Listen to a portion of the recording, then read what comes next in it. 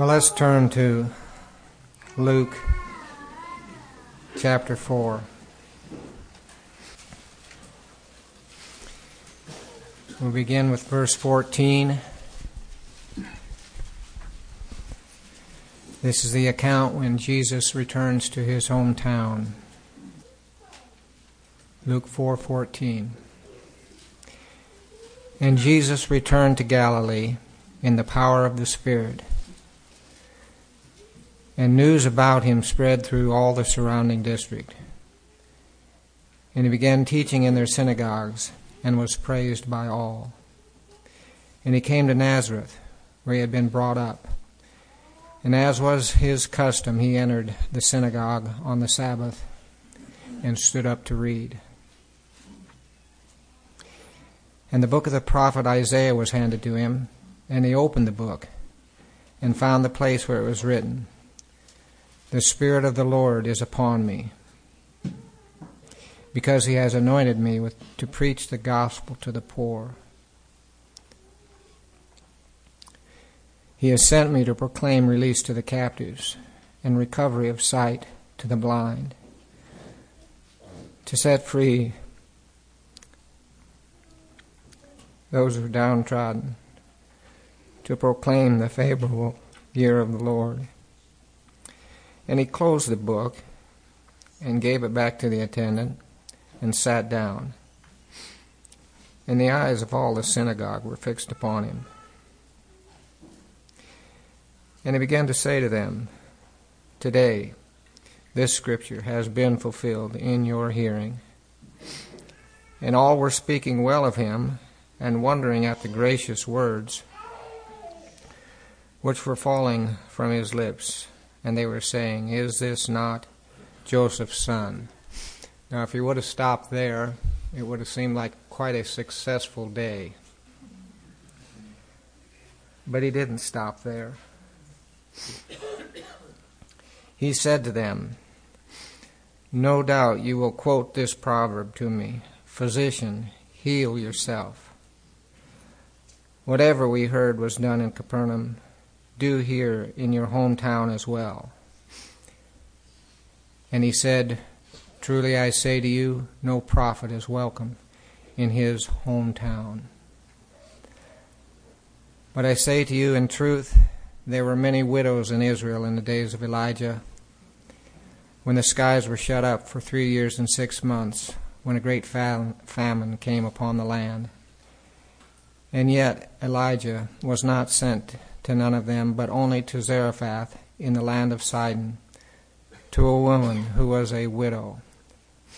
And there were many lepers in Israel in the time of Elisha the prophet, and none of them was cleansed, but only Naaman the Syrian." These foreigners, God's blessing these foreigners.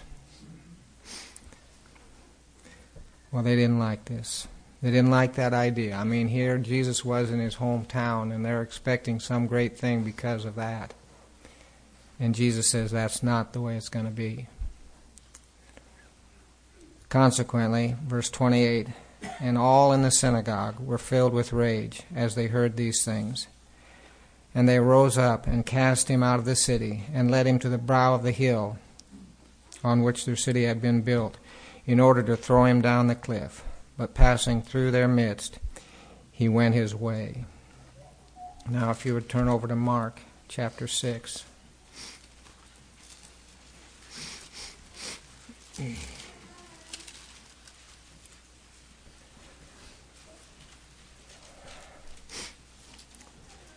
And he went out from there, and he came into his hometown, and his disciples followed him. And when the Sabbath had come, he began to teach in the synagogue, and many of the listeners were astonished, saying, "Where did this man get these things? And what is this wisdom given to him, and such miracles as these performed by his hands? Is this not the carpenter, the son of Mary, the brother of James, and of Joseph, and Judas, and Simon? Are not his sisters here with us?" And they took offense at him. And Jesus said to them, "A prophet is not without honor, except in his hometown and among his own relatives and in his own household. And he could do no miracles there, except that he laid his hands upon a few sick people and healed them. And he wondered at their unbelief. And he was going around the villages teaching. Let's pray once again. Father, we pray for your instruction and help here as we look at these verses.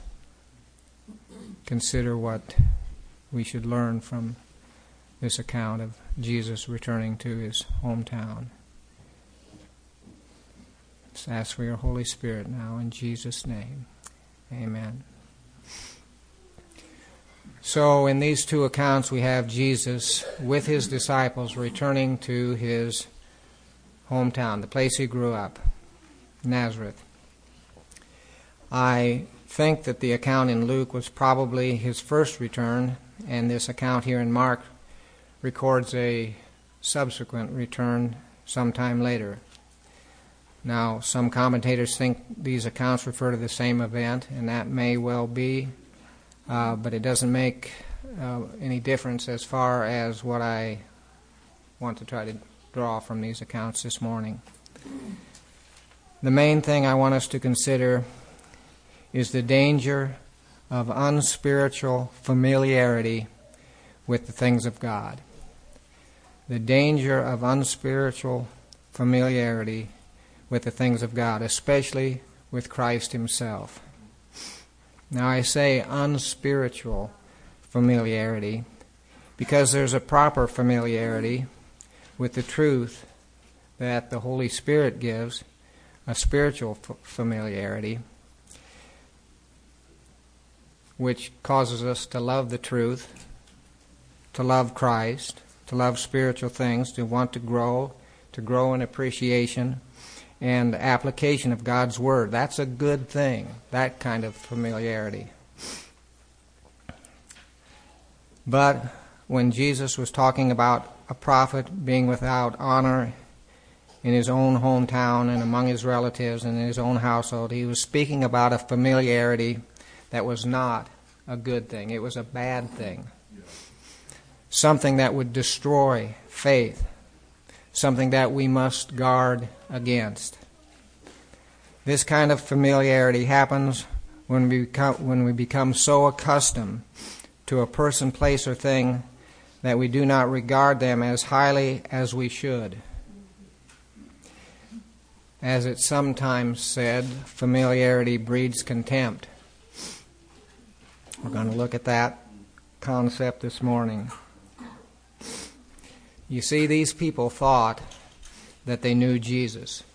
They thought they knew him because they knew something about him as he was growing up. Nazareth was not a big city. It was a small place. They would have known this little guy running around town and later working in the carpenter shop. They knew his former occupation. They knew he was a carpenter, a lowly carpenter. They knew his family, a poor family, in which he actually was of questionable parentage. Those things get around small towns.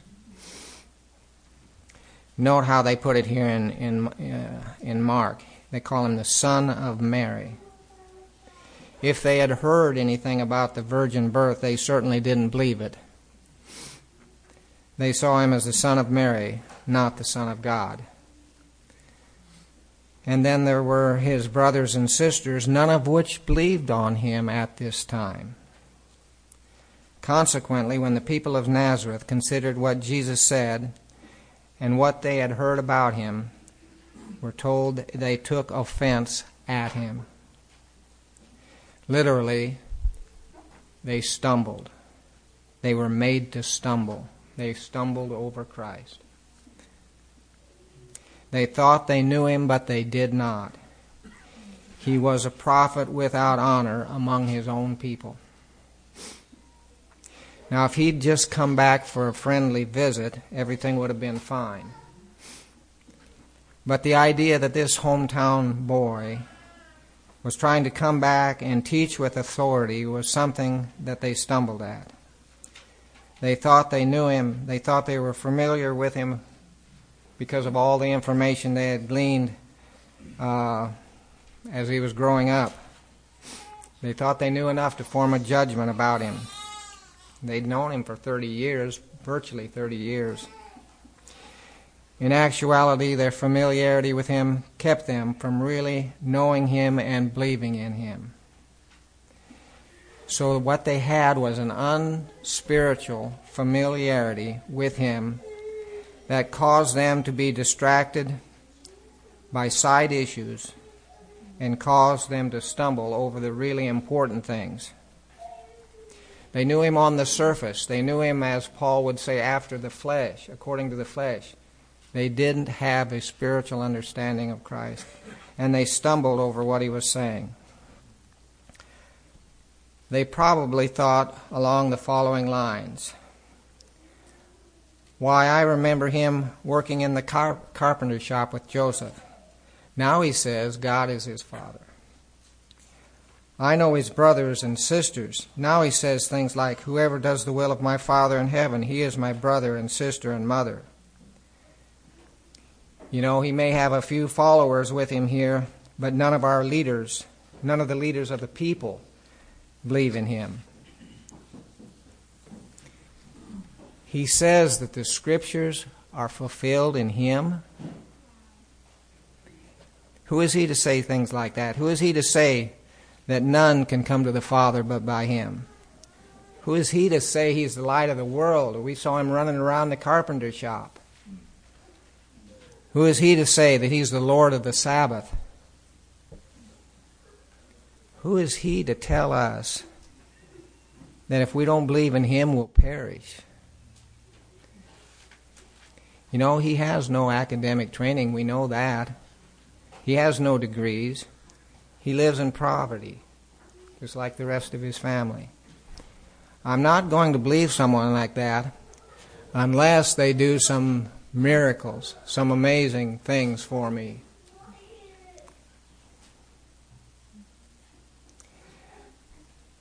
Actually, the fact that he was uneducated was just that very fact was a miracle. The fact that he was uneducated and of a humble background and yet spoke the way he did. It should have spoken to them of his divine origin. As one commentator said, the facts on which the Nazarenes grounded their unbelief are really irrefutable proof of Christ's divinity. The character and work of Christ, compared with the circumstances of his origin and environment, are an insoluble riddle except on one supposition, that he was the Word and power of God. But they prejudged him according to what they thought they knew from the past, and no amount of evidence would change their obstinate unbelief. Not miracles, not wisdom, not even a sinless life. Now think about this. These people of Nazareth had observed the most kind, loving, truthful, just, and holy person that ever walked the face of the earth. They'd watched him grow up for almost 30 years, and still they did not believe in him. So let's draw a few conclusions or consider at least some considerations from that. First, though we should show ourselves friendly and kind to those we seek to win to Christ, the idea that being loving will keep a person from stumbling over Christ is not valid. Christ loved these people perfectly, and they still were offended at him. Also the idea that if people would just see signs and wonders, they'd believe. That's false. We know that from the life of Christ over and over again. Also, the idea that if they were just sufficiently intellectually impressed, they'd trust in Christ, just because of the wisdom of the message. Well, they admitted there was wisdom here, but they still didn't trust him. They still didn't put their life in his hands. They acknowledged his wisdom and his miraculous powers, but still they stumbled over him. It takes a supernatural work in the heart of a person for that person to submit to Christ and not stumble over him. Most importantly, this should warn all of us of something very important, and that is we can become familiar with many things about Christ and still not know him. Now let me just say a word to the children here, because that's very important for you to realize. You can become familiar with the Bible and even the gospel, and yet still not be a Christian. Being familiar with the gospel is not the same as putting your faith in Christ.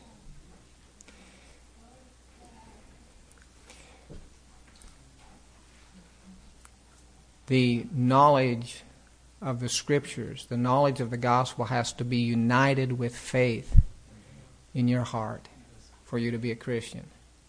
It's not enough just to know those things.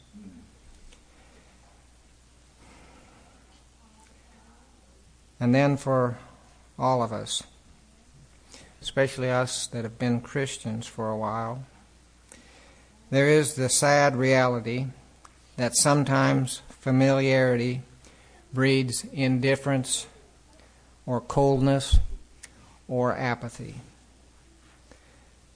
Things that were once precious to us become common and are not held in high esteem. This can happen in a lot of different areas of our lives.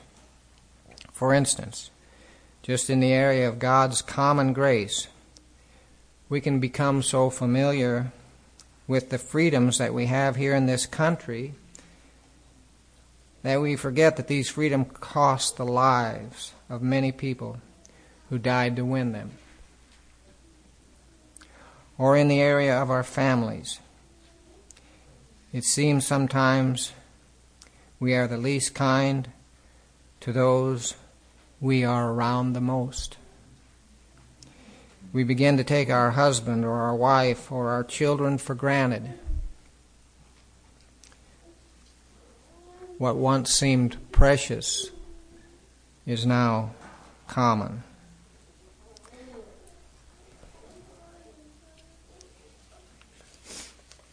We have to be careful about this attitude creeping in as time goes by in just about any type of relationship. We are apt to despise mercies that we've grown accustomed to. Just like the Hebrews in the wilderness became accustomed to the provision of miraculous manna. They even got to the place where they said, "We loathe this miserable food." God was miraculously feeding them every day, and they got so familiar with this and so accustomed to it, they would say something like, "We loathe this miserable food."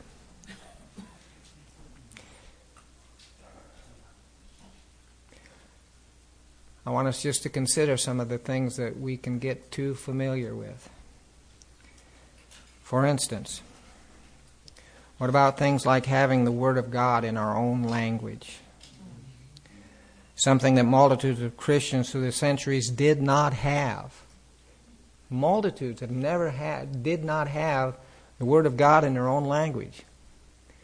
In my house, I've probably got 4 or 5 different English translations.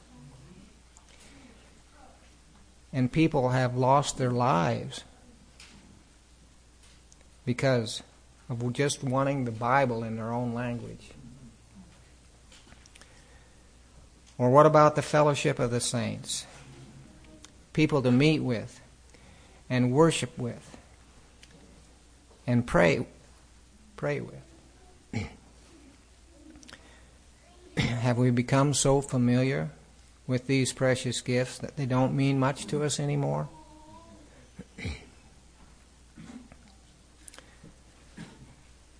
Or what about the biblical truths that have impacted our lives in the past, which seemed so wonderful when we first saw them? Are they now just cold doctrines because we are so familiar with them? Things like being adopted into the family of God and accepted in the Beloved. Things like having our sins completely atoned for and being made new in Christ. Or the fact that we've been given eternal life in Christ and that He's coming again to take us to Himself, to that place where there's no mourning or crying or tears, to live with Him forever. Have these truths become so familiar that they don't warm our hearts anymore? Have we forgotten what it's like to be lost? That's why it's good to have these testimonies.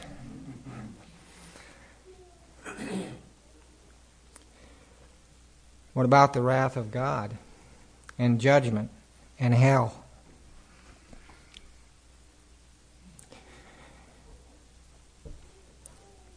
Have we heard these things so often and read them so many times that the reality has been dulled? I have to say that the way some Christians speak about hell in such a familiar, light way, I wonder if they really consider and believe what they're saying.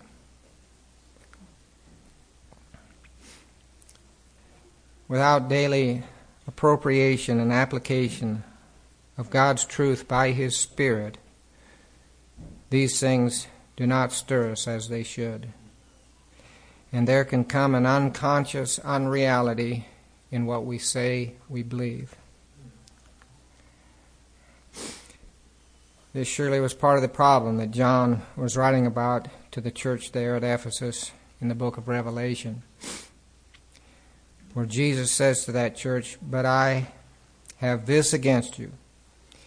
You have left your first love. Remember, therefore, from where you have fallen, and repent and do the deeds you did at first, or else I'm coming to you and will remove your lampstand out of its place." As I was preparing this message, I thought of a couple songs that Keith Green wrote. And one of the lines, there's a song that starts out, "Oh Lord, you're beautiful. Your face is all I seek."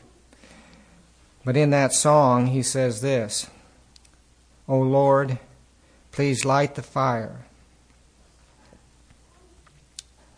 that once burned bright and clear. Replace the lamp of my first love that burned with holy fear." He obviously was thinking of those verses in Revelation.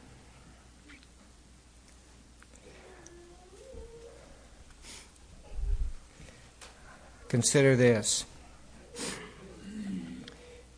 Is it possible for Christ to be a prophet without honor in His own spiritual household? I'm talking about the church. Is that possible? Well, the answer is no, at least not for long, because Christ said He will remove that church's lampstand. There may still be a building there with people in it, but the Spirit of God will not be there. He won't be doing miraculous things there because of their unbelief, just like He said there with the situation in Nazareth. Because of their unbelief. So I say, may God deliver us from any unspiritual familiarity with spiritual things. And I'd like to close by giving what I think are some indicators that we might have an unspiritual familiarity with Jesus, where we've gotten too familiar with Him.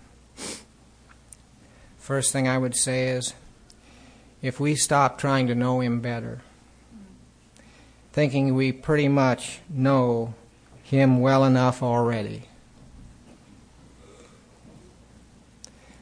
or that there's probably not much left for him to say to me.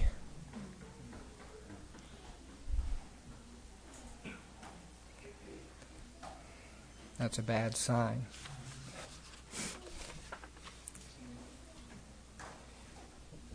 Another thing, if we are not in awe of him and amazed at his word. A holy, reverential fear is the opposite of unspiritual familiarity.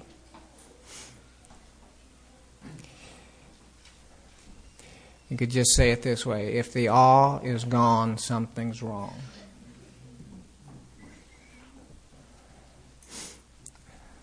Third thing I would bring up is if Christ seems quite predictable.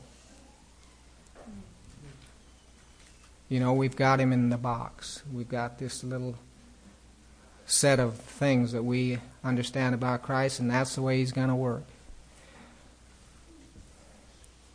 If Christ seems quite predictable and even ordinary, and we're not, at least sometimes, surprised and overwhelmed by the way he deals with us.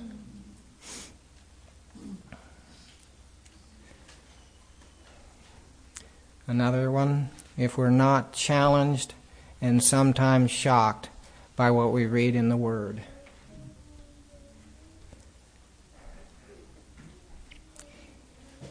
If we begin to think, as we're reading the Scriptures, we begin to think that his words are not really very far beyond us. I've really got a good handle on all this.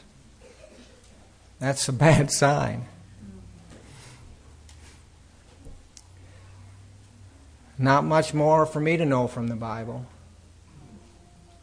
I mean, I've read it through.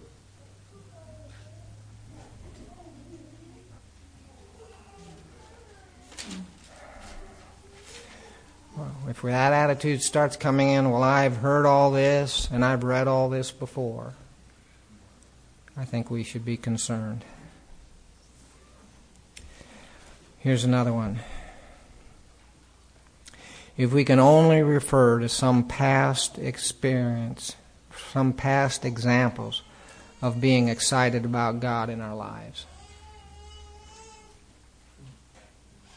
If our spirituality is mainly in the past tense, with little present fascination with God, that's not good.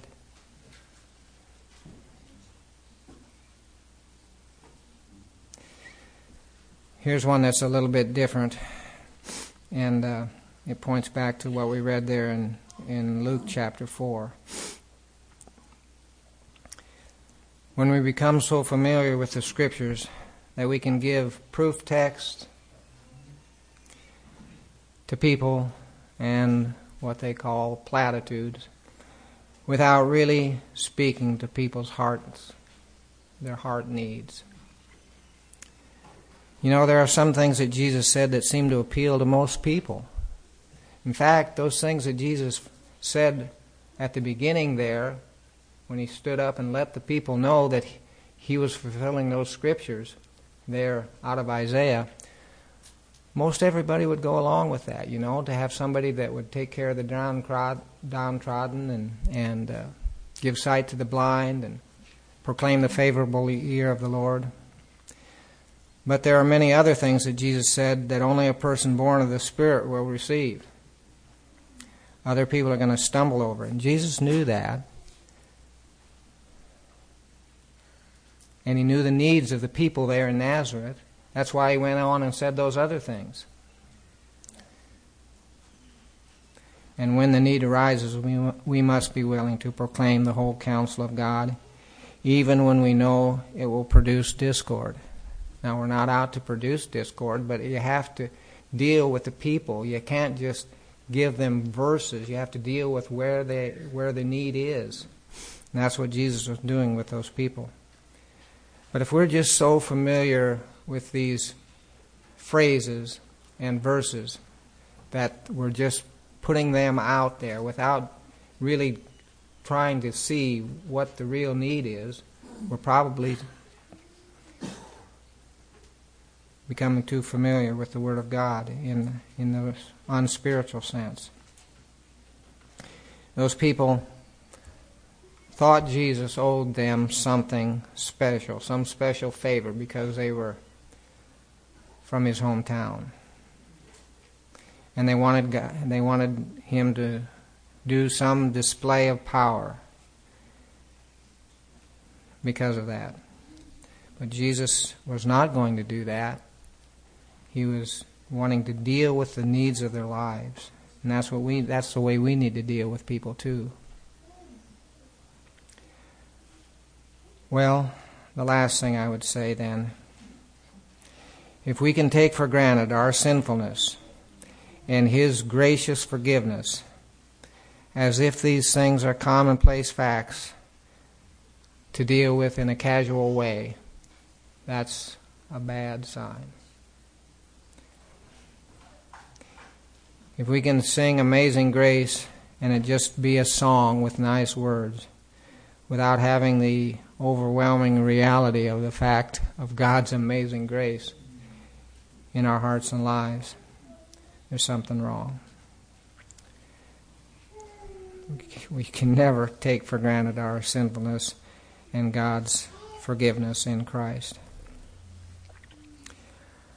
Well, the danger of unspiritual familiarity.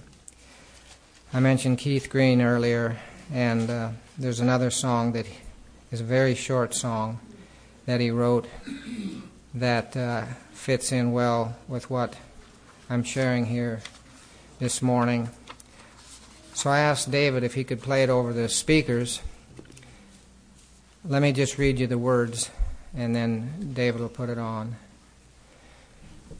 My eyes are dry, my faith is old, my heart is hard, my prayers are cold, and I know how I ought to be, alive to you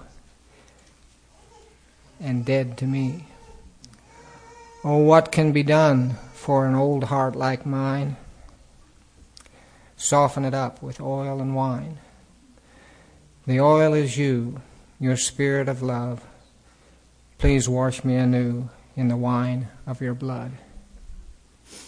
So, David, if you could put that on.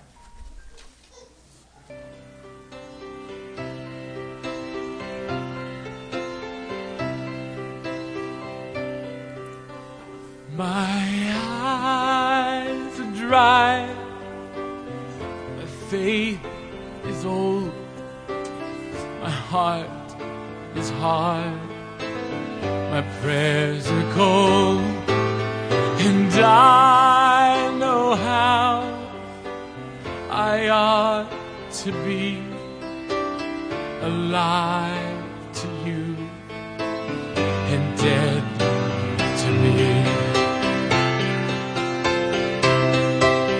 Oh, what can be done for an old heart like mine? Soften it up with oil and wine. The oil is you, your spirit of love. Please wash me anew in the wine of your blood.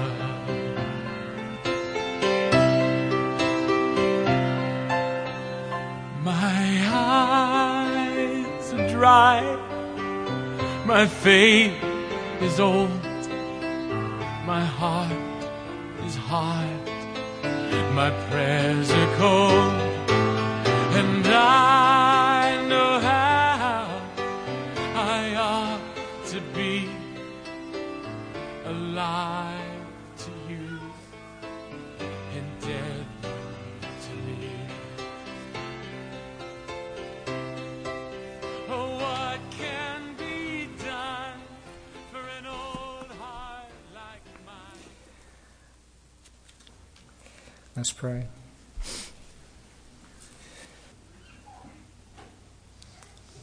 Father, we are so thankful that you're a gracious God. and one that we can look to you.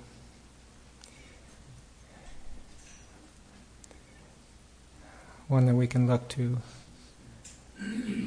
in whatever state we find ourselves, and ask you to deal with us for your glory and our good. Help each one of us not to take your truth and become so familiar with it that we're cold.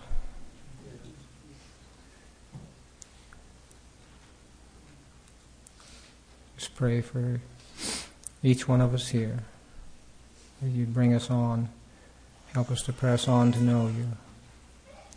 In Jesus' name, amen.